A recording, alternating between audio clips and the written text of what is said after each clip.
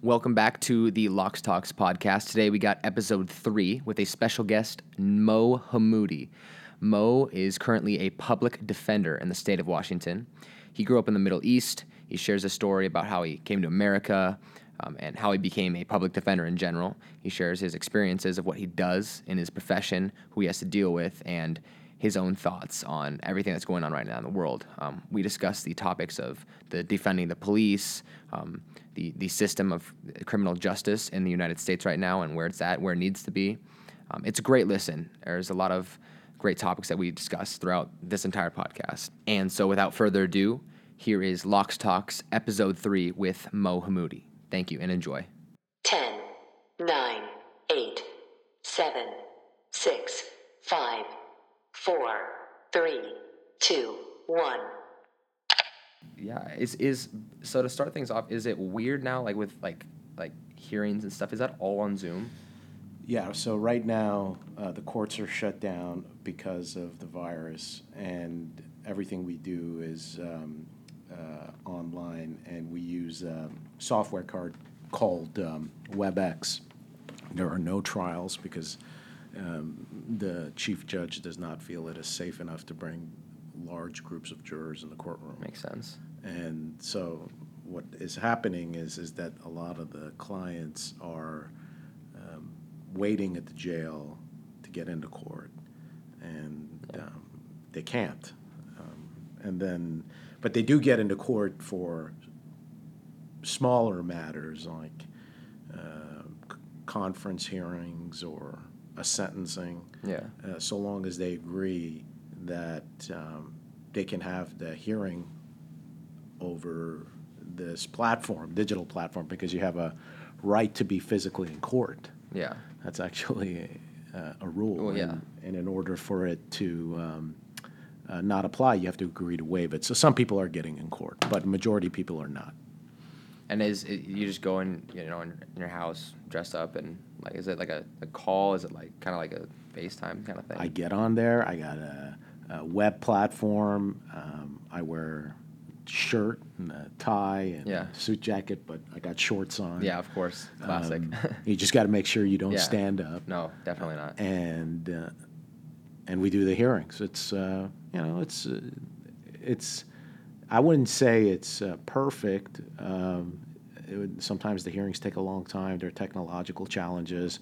It's frustrating because you're not with the clients, and you're not able to like talk to them and be next to them and have a conversation with them. I haven't seen any of my clients face to face since before the pandemic. Yeah. And that's a huge level of frustration for them because they're making these important decisions and they need my guidance, they need my counsel. And when I'm not there talking to them face to face, it's harder for you to build a relationship with them to help them make very important decisions. It's definitely important.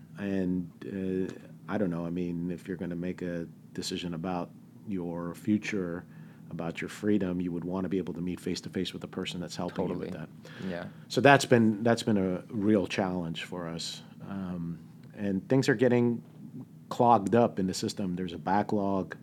The prosecutor's office is still arresting people, bringing in new cases. So what will happen is at some point there's just going to be a huge backlog of cases, and we'll see what happens. I don't know what's going to happen, to be honest. Yeah, I mean, and things are probably getting a little like worse too with I guess it was only like a month ago, so like riots and this and that throughout. Probably more arrests are being made. Am I right about that? Well, so I work in the federal system, and a lot of the protests there are people that are in the protests that are getting arrested, but those are state matters. So rare is the occasion that you bring an individual who's protesting their city and state government, they bring them into federal court. Federal court is for a limited set of cases. The federal government doesn't have jurisdiction over general crimes. They have jurisdiction over a small group of crimes.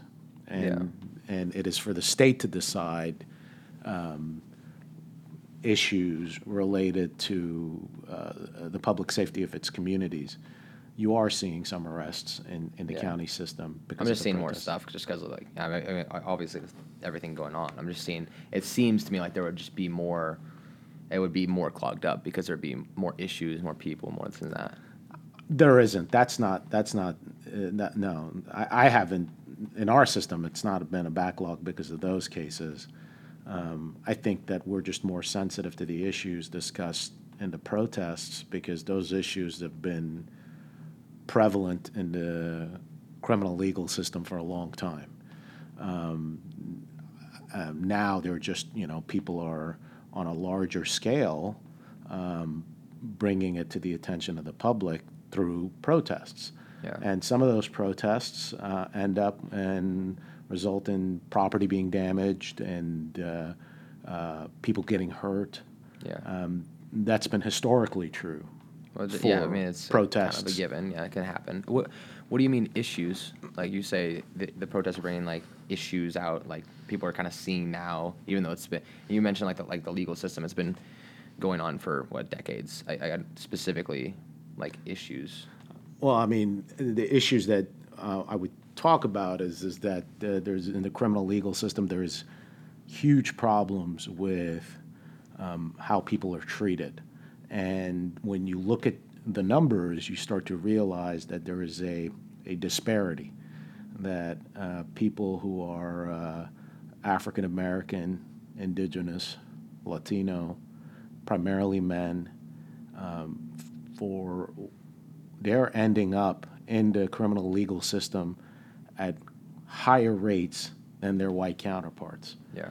And one would say you would try to you would want to see why is that happening, and part of the reason that's happening is that there's systems in place that allow for these results to occur, and a lot of these people are getting arrested for nonviolent offenses. Like what? Drugs. I mean, yeah, like Drugs. Okay, I was gonna ask. Yeah. Yeah. Makes sense. Wait, so like systems, you said there's like systems in place. Like, what do you mean by that? So the systems in place are that where the resources of the city and the county are directed towards investigating and prosecuting crimes. That's one of the systems. So a lot of the money that comes in to the city and the county to investigate crimes, to the police departments, is directed towards investigating drug crimes. Yeah. And they come in form of grants. They come from the Department of Justice. And also, when the police department gets this money and they go out and they investigate crimes, then they have what's called discretion. So when you arrest somebody and you catch them with drugs, you have a decision to make, be it a juvenile or a young man or maybe somebody older. What are you going to do? You can arrest them and you bring them into court. When you come into court, then the prosecutor decides what kind of crime to charge that person with. Wouldn't it just be a drug charge? Well, it would Possession? it would be a drug charge, but then a lot then happens from that point on, in the sense of, do you want to give that person the opportunity to avoid a conviction? What are you doing for that person to make sure you understand why they're involved with drugs in the first place? And the fact is that the system is skewed against individuals from minority backgrounds. And a lot of that has to do with money. You can go into some of the best high schools here in our community. You can go to prep or maybe or university, or you can go out to great areas. You can go out to very nice areas in Bellevue. Yeah. You can go into Mercer Island, and they have their drug problems in Everywhere the schools. does. You can find it anywhere. You can find it anywhere. If you wanted to, you could set up an undercover sting operation in these communities, and you could arrest a whole host of students and charge them would with agree with that. serious drug offenses, right? Yes. And then you could go aggressively after them and secure felony convictions for them, and it would be catastrophic for them and their future. Yeah, definitely. Okay? But why? And the question to ask is, why isn't that happening in those communities? But why is it happening in the communities that are poorer or who live on the margins of our economic landscape? So that's a level of unfairness. But like my question is like, is exactly that. Like, why is it happening? Is it because it's? I mean, I really don't know because it's a good comparison. Because like you said, you can find drugs and this and that anywhere. But like, why is it specifically? Do you think happening more in in African American communities and poorer communities and stuff like that? Like, why would that be more prevalent to where it's somewhere else? The easy answer is it's racism. Yeah. But racism manifests itself in a whole host of ways. There is racism that is explicit. We could go back to there's racism that is violent. We go back to the 1920s, 30s, 40s, 50s, 60s, and even way back. There was violent racism. Yeah. The violence is taken on different forms. It's not as explicit, and now it's much more implicit, that it's baked into the systems. Yeah. When you are tasked with going and enforcing laws, when you're tasked with going into communities, you're given directives to go into these communities in the Central District and the South Seattle, and you do what you're being told, then you're collecting individuals and the arrests are occurring and so on and so on. And the response is that, well, no, it's not. We're not being racist. We're just doing what the rules tell us to do. Yeah. But when the system is producing racist results, then you, who has the authority and the discretion to arrest people or to go out and enforce the laws, what are you going to do about that? Because you have the power. Yeah. The people don't have the power. And what the protests are a response to that, saying you're not exercising your power responsibly. Yeah. Therefore, you should not have the power.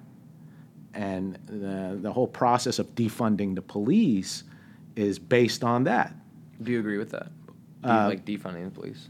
I think that the label that they've used is a label that is could mislead people into thinking that we want to let people go out and commit crimes. Because I honestly have a when I see like defund the police, to me it's like why? I mean, and I'm not saying this in like, well, what's wrong with people?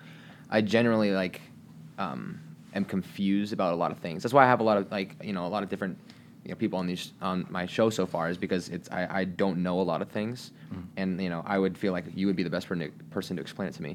When I see like defund the police, I was in Ballard yesterday. I was at the market, and I had the lady holding up that sign that said defund the police, and I wanted to go ask her like what that means, because I generally don't know. I feel like crimes would increase. I feel like taking money away from people that. I mean, I know that there's a lot of like great people. There's a lot of bad people too in the police. But I feel like wouldn't that just make everything worse by taking money away from people that, protect us in a way? I think you should next time go talk to the person, by the way, and just ask them a question. Say, hey, can you help me understand what this means? I think would be very helpful. But I think that the way I would look at it is this way, and maybe this would be something that would be understandable for you. Let's say you go open up a business. Mm-hmm. And you have a business, and your business is making money initially, and then your business stops making money. It has a loss. It has, let's say, a 30-40% a loss annually. At some point, what are you going to do about that business if it's not making money or it's losing money? I mean, if there's kind of like no hope, I might have to shut it down. You might have to shut it down. Yeah. But what else might you do? I would probably, I don't know, I'd need more money, work harder. I don't know. If I'm keep losing money all the time, first of all, like if there was kind of no hope, like I said, I might have to just shut it down. I don't really know what the answer is. Let's say your business is not the type of business that you can just shut down. Okay. But whatever your business model is, you're losing 30-40% a year. I'd probably have to put myself out there more. I don't know, advertise myself. Try to get more work done. I don't know. So you would rethink the business model. You would bring in a new strategy. In a way, advertise more people, rethink what I was doing, because clearly it wasn't working in the first place. I want you to look at defunding the police in that same light. We are not producing outcomes that our society expects from us. We have people who are going through the system. They're coming out. and they're getting wrapped up into the system. And at a rate of 30 to 40% of the people are getting wrapped up into new crimes. Now, a lot of people say, well, that's their responsibility. They're making the choices. But the fact is that it's our resources, our time, our energy, and we're paying out of pocket. So at some point, you got to look at the business model and say, this company within this marketplace is running at a loss year after year after year after year. Okay? Okay. So the logical thing to do is to not necessarily defund the police, which is, although the label says that's what it is that do you re-examine what is the purpose of policing and reallocate resources accordingly and come up with a new business plan. That is essentially what defunding the police is. What they're saying is that we're spending millions and millions of dollars in policing in a particular way. However, we're not able to produce the results that we expect as a society. Non-racist results. Not just non-racist results, cost-effective results. Like what? Well, you know how much it costs to arrest somebody and bring them into court? I actually have no idea. It costs several $1,000s. For what? Just picking them papers, up, the this and police officer, putting them in handcuffs, putting them into jail, getting them a lawyer, coming into court, having them show up. that? So you think that it shouldn't cost that much, or do you think, what do you think about that? I mean, it's going to cost that much. Yeah. You cannot reduce that cost. It's just saying that instead of going through that process when it's not working and it's not effective, and the person is not is not a violent person, is not a person who's going after vulnerable people in the community like children or the elderly. There's a large class of people who are getting wrapped up in the system for what you would call status of life offenses. Just Like smaller things? Yeah, it's just things like that. It is a consequence of their choice and who they are. It's the status of their life. You don't ever hear somebody who uses drugs calling the police to report a crime. Using drugs is the only crime that the police go out to find. When Yeah. somebody gets robbed, I see. they pick up the phone and say, course. I Okay, just I see what got you mean. robbed. Yeah. Right? So what I'm saying is that a lot of these offenses can be managed in a different way, a more cost-effective way. There are so that it reduces the burden on policing, and it saves us a lot of money. We have to think new ways of challenging this, of facing this challenge. So defunding the police is just saying, you're spending all this money on the police department. Why don't we cut your budget by a third, or whatever the approach is suggested, whatever they decide, or whatever it ends up being, and take that money and use it in a more effective way. Like what? Like what's more effective? Well, a lot of things that have proven to be effective is diversionary programs and programs that provide treatment, programs that provide housing, job training, programs that provide mental health care. These are the things that people need. I would agree. And we're obligated to our communities. If somebody that you love is committed a crime, you're not going to abandon them. Of course not. You're going to go and try to help them, right? All we're saying is that, why don't you do this for somebody who's not your family member? That's all we're saying. That's all the movement is saying. Yeah. So, this is democracy at work. I mean, I don't think what we're going through is a bad thing. I think it's wonderful. We're experiencing democracy live, and people are going to city council, people are advocating for it, people are advocating against it, and then people who have been voted for are on city council. They're going to rule, and then there will be battles in the court systems, and then there'll be another election. This is the way this.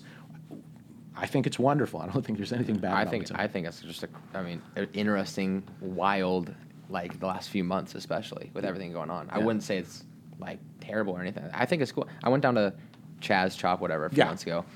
I didn't understand. I didn't understand what that was really. I mean, that kind of stuff is interesting to me. Like I mean, I think it's like a cool time to be alive, kind of.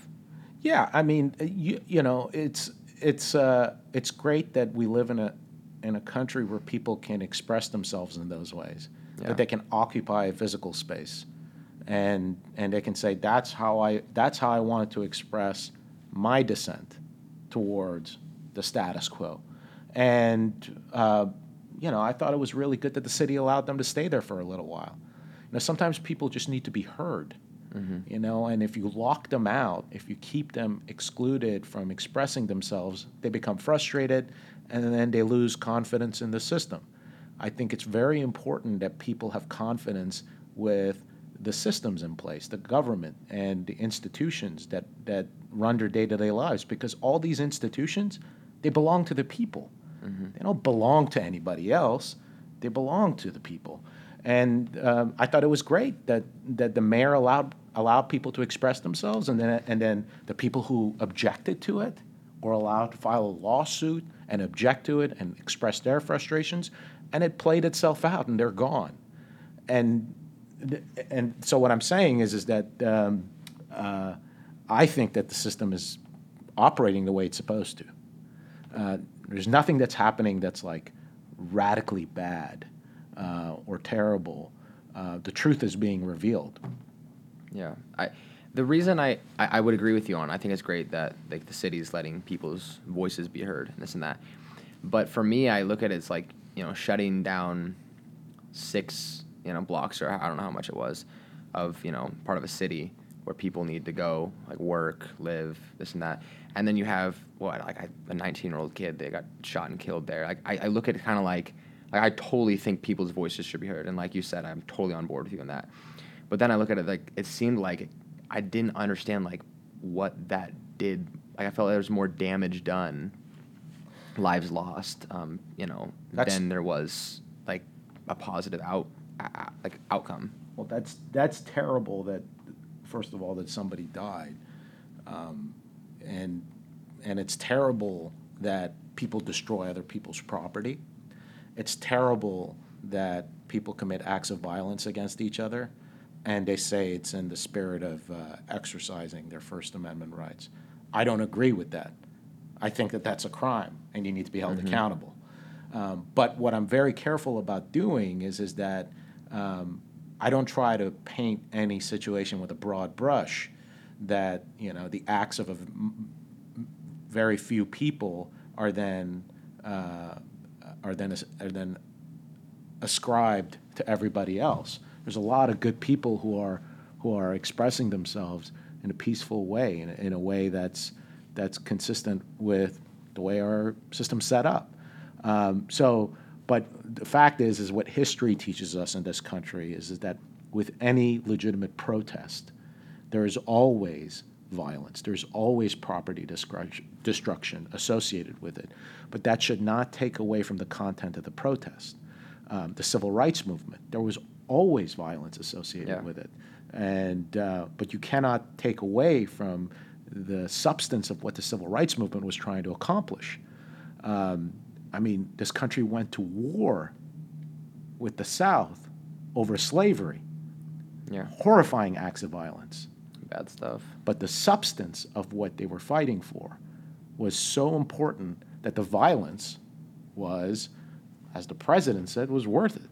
But I don't agree with violence. I mean, that's just my personal view. I mean, either. And so, but I have to be. I understand that these things happen, and you just, you know, hope that you know that when these things happen, they happen as peacefully as possible. Yeah. But when when a political group does not have access to power, they find other ways to try to get them voices get heard, and protest is the one way that is actually enshrined in the Constitution of the United States. Yeah. Because when The right to peacefully assemble. Yeah. First Amendment. Yeah, and it was put into place because they knew when they created the document, the Constitution, that right was more important to people who didn't have political power, not the people who did. Yeah. And it makes sense. And like I was saying, like I say, I'm not telling you like Like, how the heck could you think this place is awesome? That I look at it like specific ways, and I come here like so open minded to where I want to know certain. I didn't know anything about defunding the police. I didn't know that much about a lot of these things. So it's good to be able to hear it from somebody, especially somebody like you who definitely knows a little bit more than I do or can help me understand it. And that brings me to like, there's definitely a lot of care. Like you seem to like really care about a lot of things like on this level about like explaining like about the police and how the system's kind of crooked. Like what specifically brought you into being like a public defender? Yeah. So I would go back. I don't believe the system is crooked. Well, I mean, think that there's shaped to kind of like be unfair. It creates unjust results. I also think there's a majority of the police officers are good and decent people, that they get up in the morning and they decide to do what they do because they really do care about what they want to do. I think that there are things that are happening is a lot. I mean, when you see acts of violence like you've described, somebody getting murdered by an individual next to the CHOP area, well, you also see acts of violence committed by police officers that are unlawful and are unjust. I would agree. The same principle applies. You cannot draw with you cannot paint with a broad brush the police generally, based on the acts of many few or a limited few people. So you would be a hypocrite if you said, well, you can't do it for one, but the other, everybody's bad. So I would say the same thing. There's a lot of police officers I know that are good and decent people that work very hard to keep these communities safe. I think that ultimately it's for the community to decide what they want to do with their police departments.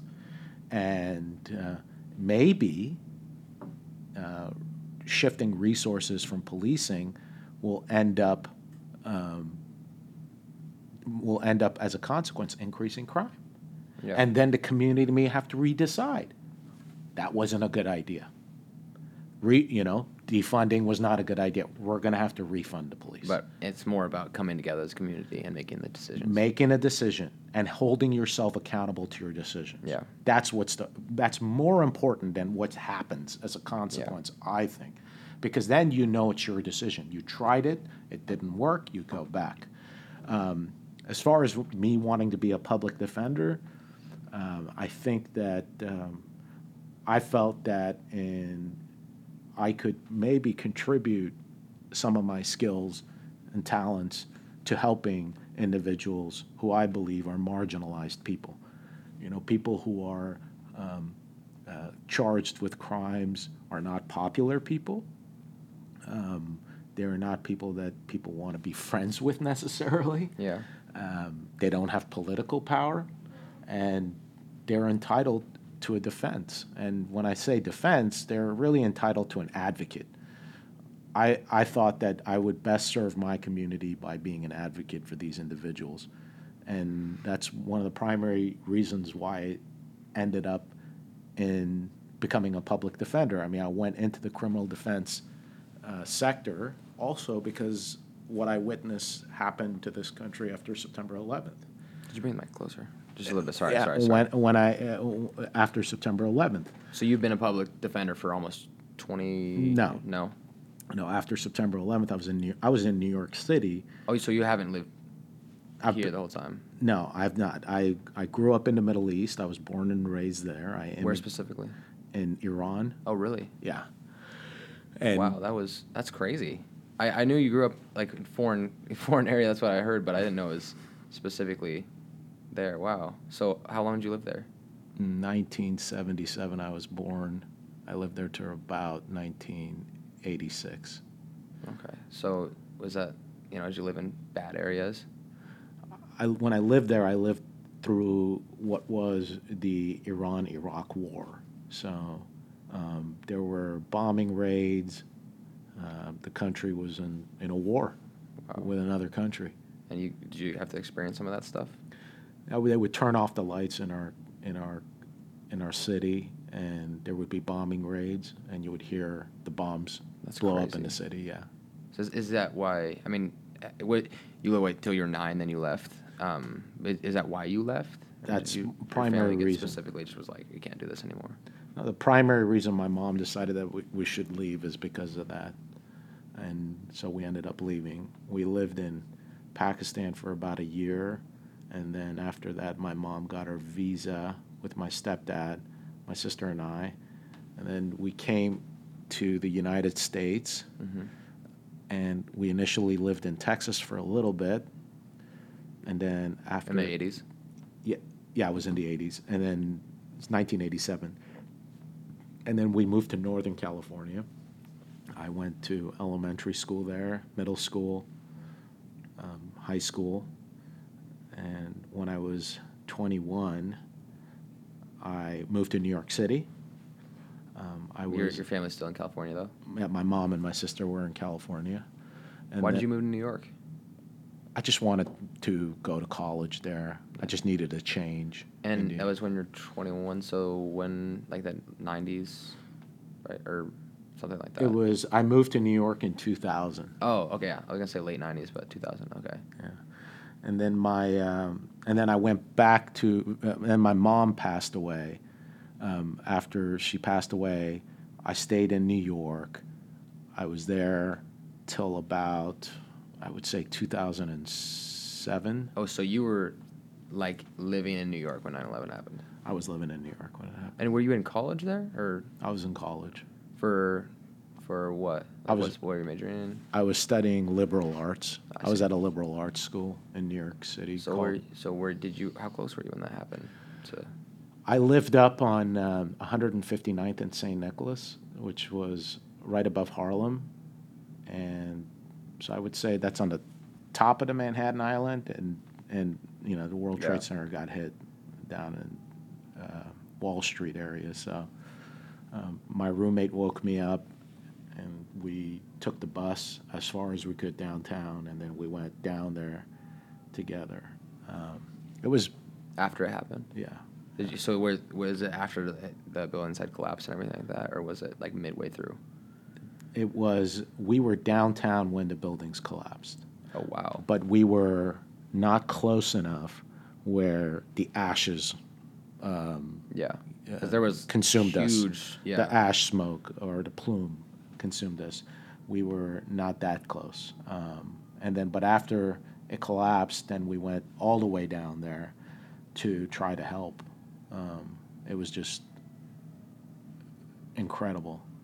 That's crazy. It was the most horrifying thing I think I've ever seen in my life. Yeah. I mean, for you to be able to, like, actually have been there, like, there in the heart of the city when that happened, it's just, I couldn't imagine doing that, like, being there. Yeah. That's crazy. Yeah. Wow. I did not, yeah, wow, that's crazy. I didn't know that. Yeah. Well, I mean, that's what you said, like, kind of made you want to do what you do? You said after 9/11? Like, what specifically about 9/11 and you being there made you... Sorry about the sirens, by the way. That's okay. That's okay. I think that what happened was after September 11th, I went through a period of trying to figure out what I wanted to do. And I can't, when you're in your 20s and, when, at least in my life, in the life that I had lived, you start to want to decide what kind of life do you want to continue to live? Like, what do you want to do with your future? And for me, I was constantly trying to think and reflect on what it is I wanted to do. And the more and more I thought about it after September 11th, after my mother had passed, I realized I wanted to do something that mattered. I didn't know what it was exactly. Right. And what I had observed after 9/11 is that how people can be driven by fear and anxiety and stress to make decisions that are not necessarily the right decisions. Yeah. And I didn't like that. I just remember the way I was treated after September 11th. And how so? I was profiled. My school asked me to come and identify myself and produce my documents. The airports, I was, pulled aside. It was challenging, you know. And course. and I was afraid to like tell people what my real name was. My real name's Muhammad Yeah. Ali Hammoudi. You know, I'm Middle Eastern, Yeah. and I didn't want to tell people those things. So, and what you saw in media and what you saw public sentiment, that people didn't like people from the Middle East. No, I guess not. Especially right after that happened. Yeah. And then what I saw was how laws were passed taking away people's rights. Like And what specifically? there was a lot of laws that were passed taking away rights to privacy. Like post 9/11. Yeah, post 9/11. And what, like what specifically? Well, there were laws that were passed that allowed the government to conduct surveillance on people's cell phones. Laws that were passed that allowed, you know, the government to tap your phones. Like Snowden kind of stuff we're talking about? Just a Patriot Act, and they gave the government a lot of power over its citizens. And I thought, you would think that when really bad things happen, that you stick to your values, you stick to your principles. That you know, I really feel that the people who did what they did on September 11th were criminals, and what they wanted us to do was to change the way that we lived. I think that's what they really wanted to do, make us change the way we lived, make us compromise our values. Yeah. And I think that that's what they wanted. And so I just saw things change. I saw the country change, and I thought, well, how can I do something about it? I'm not going to sit on the sidelines and just complain. Yeah. I said, I'm going to go to law school. And I decided to go to law school. And in law school, I met one of my professors who encouraged me to get into criminal law, and I did. And pretty much the rest is history. It's great. What I get to do is I get to go up against the government, and I get to use the law to say what you're doing is not right. Yeah. And it's in front of a public arena, and the judge is there, and it's the most productive and constructive way to try to stand up for principles. For me, at least, there's a lot of ways you can do it. I just think that rather than like sitting on the sidelines and complaining, I have a lot of friends who did that. That's what I decided to do. And was that so? You started that in New York, right? No, I came back to California in 2007. I went to law school. I got out in 2010, passed the bar, and I've been practicing since 2010. I've been doing it 10 years. Wow. Yeah. And that was California, then Washington. You moved up here. California and then Washington, correct. And why did you move up to Washington? I got a job at the Federal Public Defender, which is right downtown, so like a few blocks from here. Nice. And because of my other job I originally had, I was traveling a lot for work. And my wife and I had our son Jude, and she said, is there somewhere where you can work where you don't have to travel so much? And I interviewed, and I got the job here. Awesome. That's great. I was going to ask you where you've been married since you were in California. Yeah, we just had our 11-year anniversary. Oh, nice. Congratulations. Thanks. On August 7th. Yeah. Oh, wow. Okay. Congratulations. Yeah, it was a few days ago. Awesome. That's good to hear.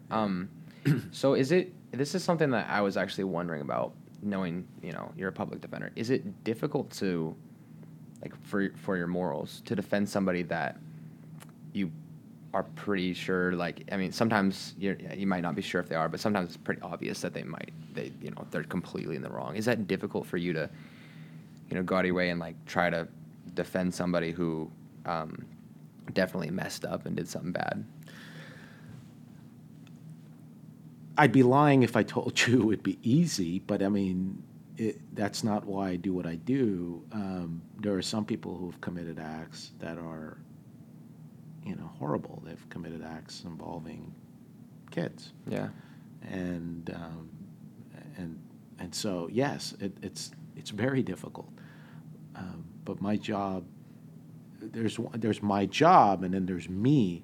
My job is to objectively represent them, to help them through the system. I'm their advocate.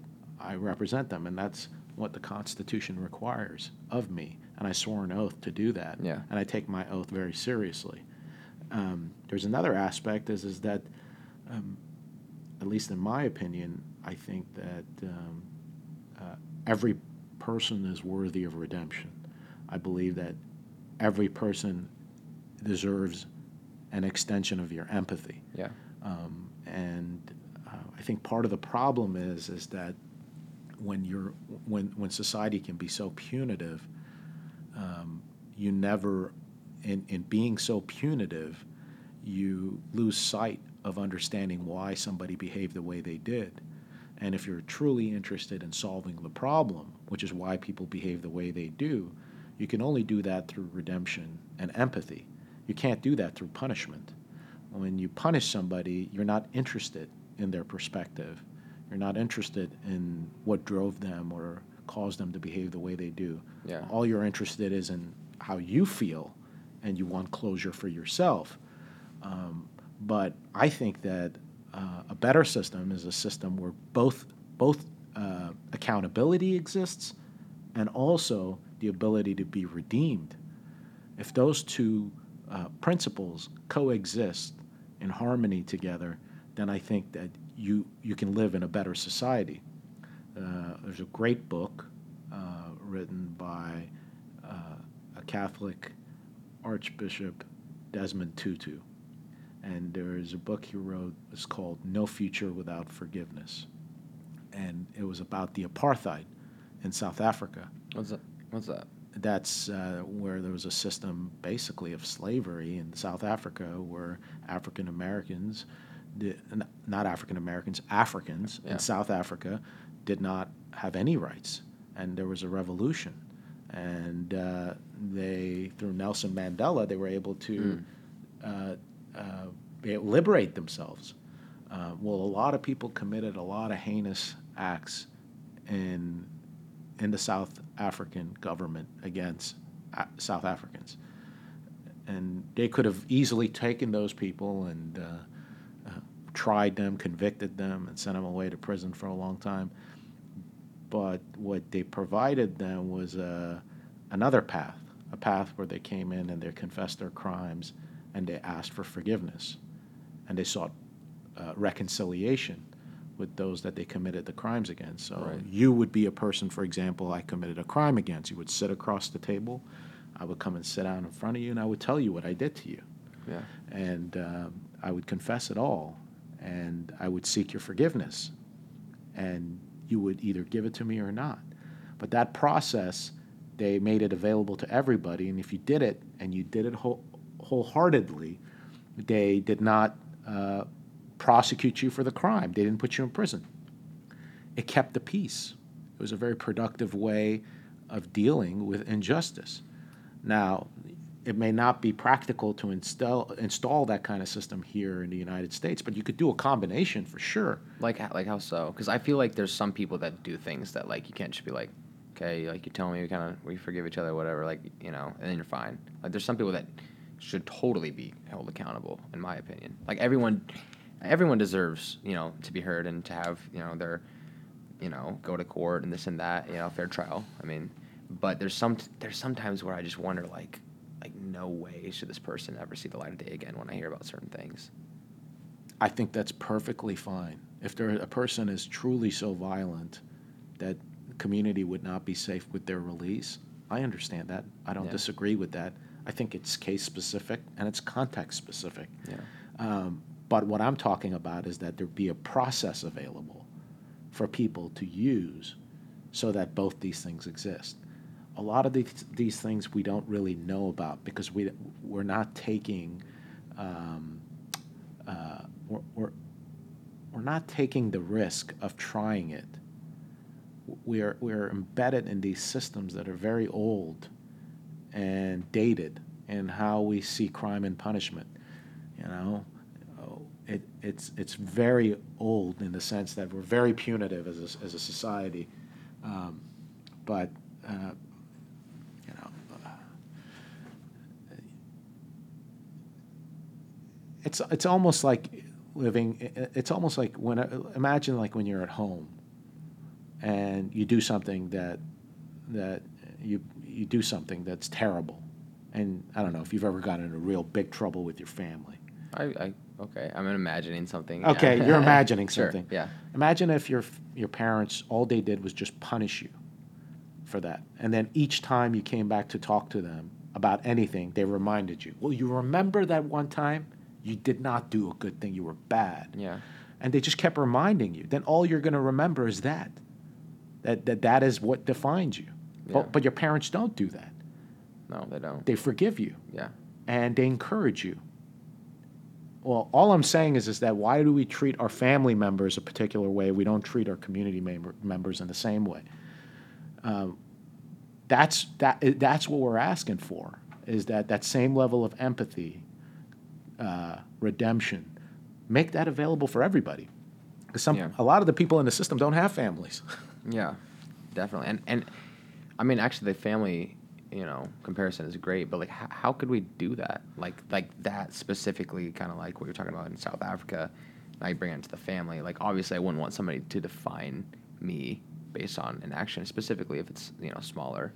But how could we do that in our communities? Because I would agree with you that would be something that, like, the system's older, like you said, and we don't want to take the risk or whatever. But like, what specifically could we do as taking the risk? Let's say I break into your house and I steal a bunch of your stuff, and then you come home, you get scared, you panic, your sister's with you, she gets scared, she starts to cry, and I run out, and you call the police, and they arrest me, and I get charged with burglary.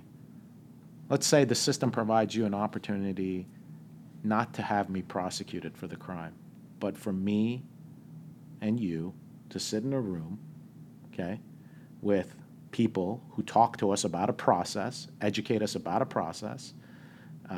You have a representative, I have a representative, the community is here, some of your neighbors, and you have a conversation about what my actions did to you emotionally and to your sister, and why you're so upset and angry about somebody coming into your home like that, how you were scared, how you didn't know whether I was armed, whether I would have committed an act of violence, your sister, and it puts you in a position where you had to want to protect your sister and you didn't know what to do, the stress, having your personal space violated, just all of these things where you have a conversation about that with somebody, and I'm in a mind and space and place where I'm ready to listen to that.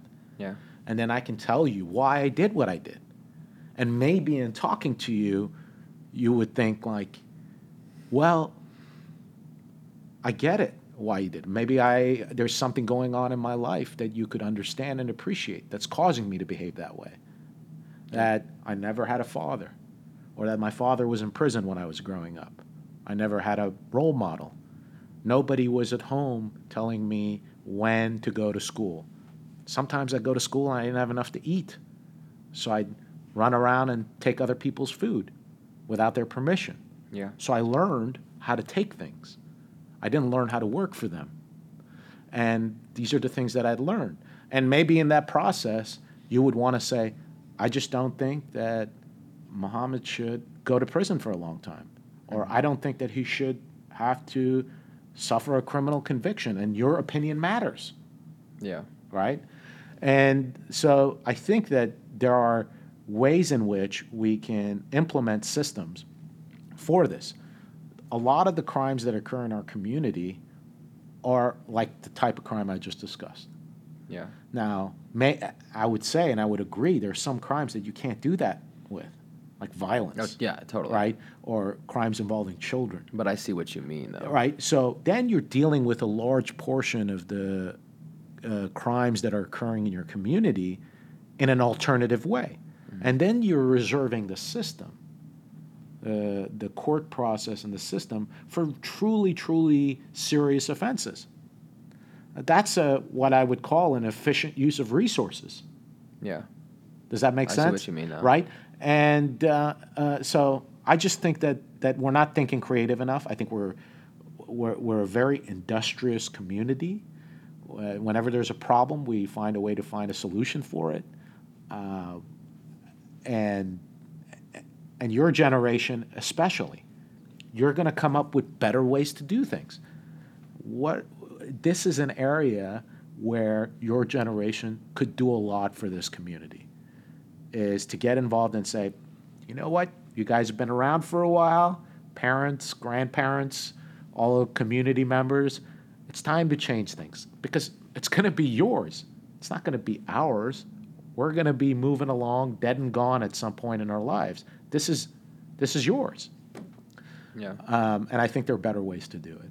Yeah. But what are the risks? Like you say, we've had the same system for how long? No one wants to take the risk to change things up. Like, what could be a potential risk of that idea of like the sit down, having people around? Because I do agree with you that there should be, more room for forgiveness and second chances because you don't know. Like, that's a great comparison. At first, I was listening to you like, if someone broke into my house, someone's going to jail. But it does make more sense when you understand why people do those things. People just don't do certain things because they're evil. Like, I want to make sure I'm going to scare some people breaking into the house. So I would agree with you that's something that I think that would be understandable, and I would totally be happy if that was a thing. But like, what specifically would be like a quote risk that we as a society would have to take for that? I mean, the risk is that you leave that person in the community and you don't put them in prison, and then they do it again. That's the risk, right? But I think that we don't really know. I mean, whether that risk is realized depends in large part on how much you're willing to invest in the process in the first place. If you're not willing to invest a lot of resources and a lot of the resources is not really money, it's time. It's people's time and effort. It's you genuinely wanting to get involved. It's people in the community showing up. These aren't very expensive things to do. Yeah. To get people in a room to talk about, what to do.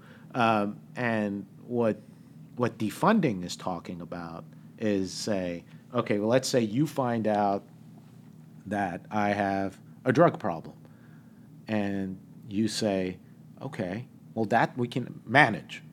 Mm-hmm. Now, I'll make a contract with you, Muhammad. You sign a contract.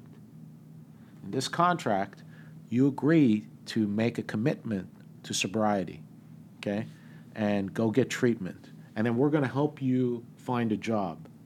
And we're going to help you, find resources to get a house, right? And then you can help take care of yourselves. So you don't have to break into my house. Right.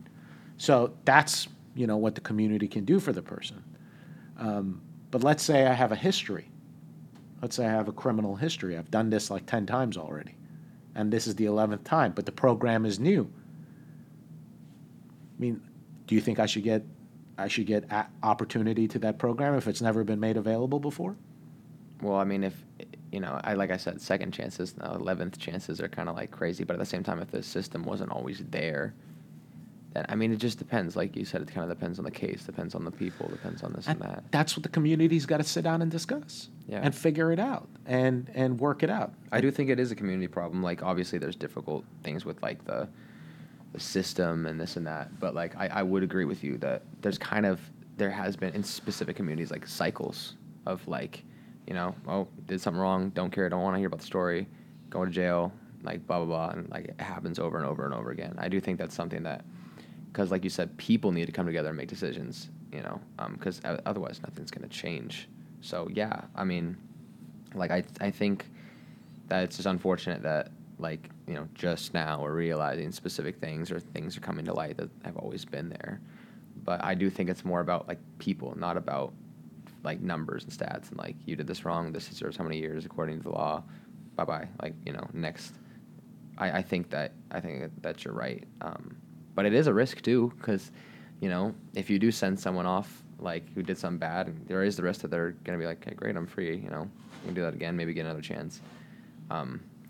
But it's all about, like, the trust and, like, the care that we should have, because we only build each other up as a community. And if they see that people are caring, and if people see that people are caring, it's going to be a huge change sooner or later in communities. I agree. Yeah, I think that it's just, I don't know. I don't know. The more you talk about it, kind of like makes me understand because it's just I don't know, it's great ideas that some people like. What are you talking about? Someone breaks in my house, they totally should go to jail. That's kind of how I was feeling when you first described it, like I said. But the more you talk about it, it makes perfect sense that things won't get better until people kind of do themselves. The system has to be able to be changed and altered by the people. And I do think it's unfortunate that people don't want to take that, like, quote, like a risk. And I understand, but I do think that there should be definitely changes throughout the communities and the systems. I agree. Yeah.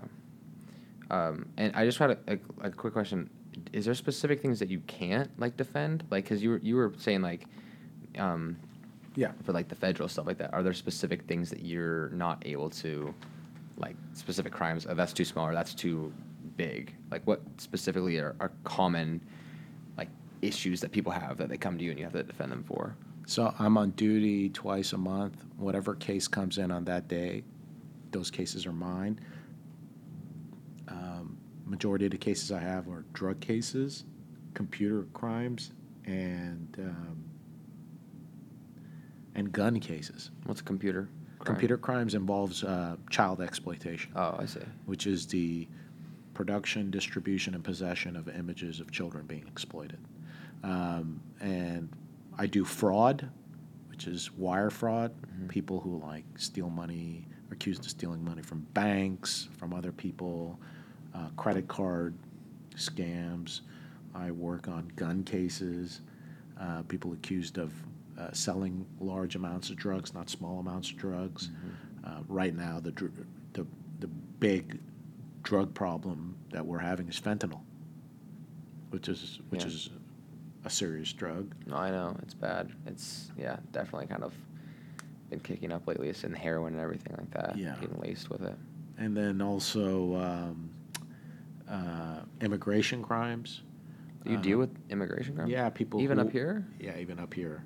Like how so? People who are here who have been ordered removed, or who have been removed, and then who come back into the country. It's a crime. And then reservation cases. So there's a lot of reservations. Lummi, there's the Lummi tribal system, and there are multiple tribes up here in the Pacific Northwest. So crimes that Definitely. occur in them on those lands we get as well. And do you, like, do specific cases last, like, longer? Like, there's more stuff you put into it? Like, I would assume a drug case would be smaller time and effort than something like, maybe, like, the computer crimes and stuff like that. The fraud cases take the longest. They Really? take like 2 years, 3 years. 'Cause there's so Wow. much documentation. Yeah. There's like, I have cases where I have 30, 40,000 pages of documents. That's crazy. So those take a long time to Jeez, organize. 40,000 pages. Yeah. That's crazy. But the other cases, they take 6 months to a year. Even drug charges? Even drug charges, to show that somebody's violated a drug statute, you just have to show that they possessed the drug and then they intended to distribute it to somebody. That's Yeah. it. And the gun crimes are same. You just have to show that somebody's So they possessed the have it gun. and they're going to distribute it. Yeah. And, like, so what do you mean? Like, so now I'm a little confused because you're saying, like, things can take 2 years, things can take 6 months, but then you're like, what do you mean you're on duty 2 times a month? Like, does that mean you have a bunch of cases that you're always working on? Yeah, right now I have about 25 cases. So duty is like the duty day. Each day, the federal courthouse at 2 o'clock, new arrest calendar. So whoever's been arrested that day shows up to court, and it's a new case. Our office assigns an attorney to work on that day.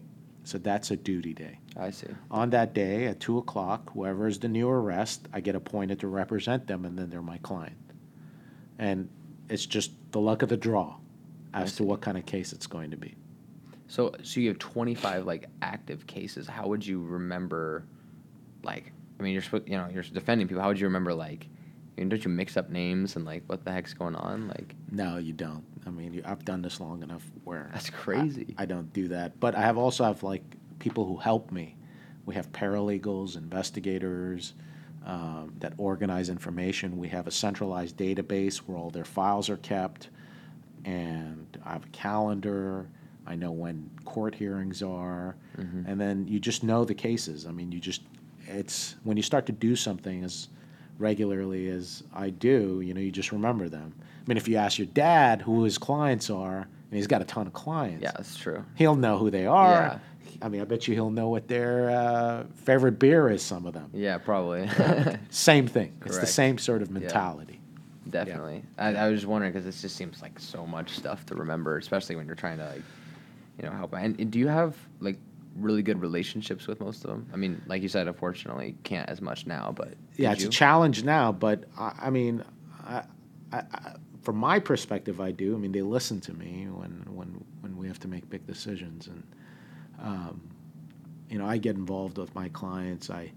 It's not just surface type of representation. I call their families. I know their families. I know where they come from. I know their stories. I mean, that's my job's to tell their stories. I try to make this system be the system that I want there to be. Yeah. That's what I try to do with this system. But, it's not that meaningful because you don't get a lot from it when you go to sentencing. People are still getting an enormous amount of prison time. And even if they're coming in and being genuinely honest about what's happened to them and why they are the place they are, people tell them, well, I understand, but I'm going to sentence you to like 7, 8, 10, 12, 14 years in prison. Yeah. And, I don't know how much that accomplishes, to be honest. Do you think that prison, like, times and sentences are too long? Well, I mean, I can't even imagine, like, because just maybe it's because I'm younger, but, like, 7 years in prison, that's unbelievable amount of time. that is a long time. The problem is that when you go to prison, there's only so much you can do in prison to become a better person when you get out. Yeah. Because people don't want to invest in prisons. The prisons are extremely underfunded. How so? They don't have enough money to do all the Well, things. yeah, I mean, obviously that's what it means, but I'm saying, like, what could happen in prisons to They help? they could invest lots of money into teaching people trade skills. Construction, becoming a machinist, electrician, plumbing work, and then To basically kind of have school. basically teach them how to set them up for housing. Yeah. Work inside to set them up for housing when they get out. Provide resources and housing, stable housing. Find them a job. So when they get out, they can immediately get into housing, immediately get a job, and start to provide for themselves. Help them provide medical insurance. So when they get out, they can get into treatment and continue to get treatment. And that's not happening at all. No, there's not. A lot of that does not happen. And that's what I was saying back kind of to the cycle thing throughout the world. Is like, I totally think, I agree with you that would be great because then you don't have people coming out of prison having nothing. Yeah.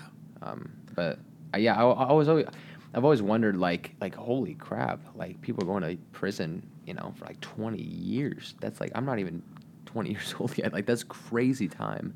Yeah. And I wonder too, like, don't people learn, like, after a few years maybe, like, if they're, like, really, like, I don't know. It's crazy. Well, I mean, I'll ask you, if you got a 20-year prison sentence right now for selling large amounts of drugs, and let's say, what's a large amount of drug? Let's say you were selling, right now you could get up to 20 years imprisonment if you had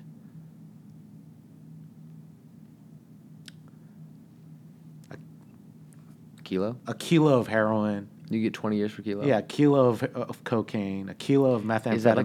Is that like a max, or is No. if I was actually on the street, someone pulled me over If you, and if found you were kilo? pulled over with a kilo of methamphetamine, you would do a minimum of 10 years. Whoa. Okay, and then Years. minimum of 10 years. And if you had a gun in your car, that's another 5 more, so that's 15. Jeez. So let's imagine you just got a 15-year prison sentence, Okay. and you're just going to go into federal prison and do 15 years. Mm-hmm. At some point, when the prison is not providing you with resources to improve yourself, what are you going to do? You're going to sit around. and you're going to be sitting there with your thoughts, and you're not going to be accomplishing anything. Yeah. And then, how much does it cost to keep you in there? $35,000 to $40,000 a year Oh, it's that much for each Yeah. person? for each person. Really? Yeah. Oh, wow. Seems like an issue that somebody should definitely get on. I mean, I didn't know about that. I mean, how much could a person in South Seattle benefit from $35,000 to $40,000 of college tuition? A lot. A lot. You could put a lot of kids through college. It costs, I think, $6,000 a year for in-state to go to University of Washington. You could put a lot of people in college. This is about choices. People in power are making choices, and these are the priorities that they have, and which goes back to the main point about defunding the police. We're tired of you making resource-based decisions in ways that are not helping our communities. So besides the housing units, the mental health institutions, do you think some of the money, if we were going to cut the budgets, should be put into prisons, stuff like that?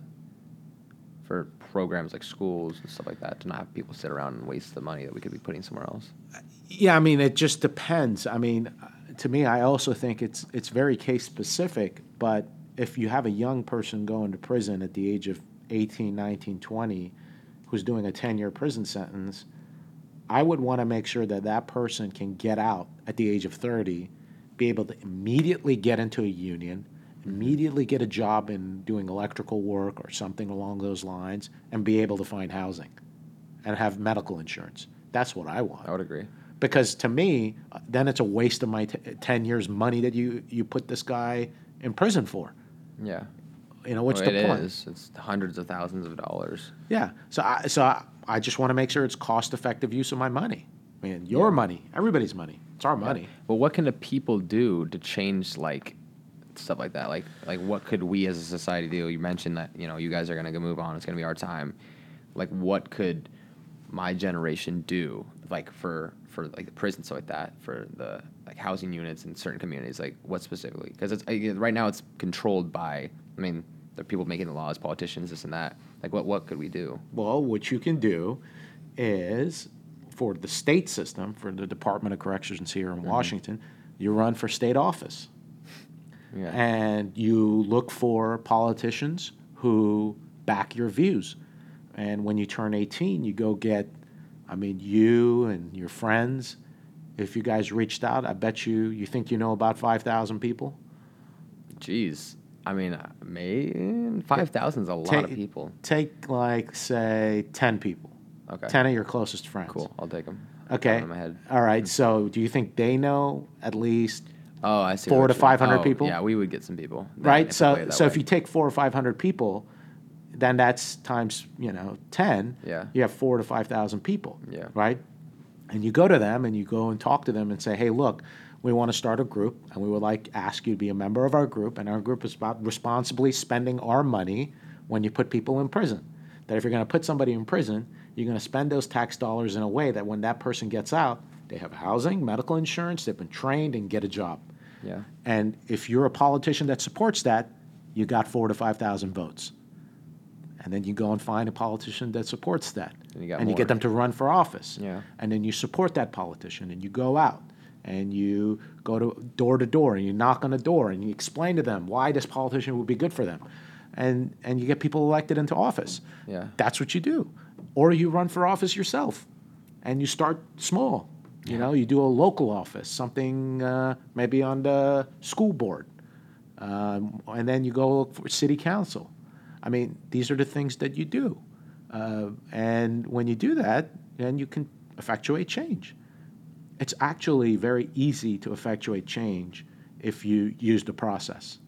If you get a bunch of people together and you go vote, you participate, you can get it done. So I expect to see your name on a ballot. I might have to. I've been super into ever since everything's going on, into politics and stuff like that, because there's been a lot of stuff I'm like, what the heck is going on? Like, I would totally try to help out this area, and especially now after this entire talk that we've had. It's kind of like, geez, I don't understand why that's not already happening. I would totally I would totally be someone that would step up and do that because it makes perfect sense the way you're describing it. Yeah, you can definitely effectuate change if you just get people. I mean, Barack Obama's presidency was a consequence of a bunch of people just doing just that. Yeah. I mean, if you follow his route from where he went from in Illinois to the Senate to the presidency, it just was that. It was just a bunch of people getting into a room and saying, "Hey, look, let's do something about this." Yeah. And I think that that's what needs to happen. The reason it doesn't happen, Lachlan, is that people don't vote, people don't participate. The last election that we had in 2016, and I'm only using the presidential election as an example, we only had 40% of the voting qualified population vote. Like 18 and up. Yeah. Well, I mean, you can't vote unless you're not 18. Yeah. You're saying like 40% of the people. Let's Who just are eligible. Anybody who's not anybody's under 18 is out of the picture. Like, let's just say the population's 18 and over. Yeah. So 40% of the population. Yeah, somewhere along, let me rephrase, somewhere between 40 and 60% is who actually went out and voted. So you had, conservatively, 40% of the population not vote, who was eligible to vote. Why do you think that is? Because people don't give a crap? People don't take responsibility for their communities. And they don't appreciate the fact that the way you want to take responsibility for the community is who do you vote to put into office. And then a lot of people sit on the sidelines and complain about, I'm not happy with the system. Well, what did you do? Have you voted? Are you going down? Are you talking to your local elected official? Have you written a letter? Have they not responded to your letter? Have you gathered some of your community members and gone and said, hey, we demand a response. Do you want our vote next time? Yeah. That's what you have to do. I come from the Middle East. In the Middle East, there is no full and fair elections in Iran. It's an autocracy. It's people controlling people who are in power. And the way people in power stay in power is by making sure you're not interested in politics. If you're not interested in politics, then the person who's in power gets to do whatever they want because they're never held accountable. Yeah. And so with the fact that people don't get out and learn what's going on, they hear something and they say, oh, it's a lie, oh, it's the truth. They don't know. You have to go read. You have to go study and reach your own conclusion. And then ask yourself, well, why did this person say this thing the way they said it when I know it not to be true now? Yeah. What is their motivation? People don't do that enough. They need to. It's all available. Yeah, people don't want to listen. It is not that hard to figure out something is truth or something is false. A good example is that there are a lot of things that are said in politics that are clearly lies. Easily you can figure out that they're a lie. But people just assume that, no. What do you think is the biggest lie that what people would hear and that a lot of people believe in politics? This idea that the government is some conspiracy, like the deep state is conspiring against the people.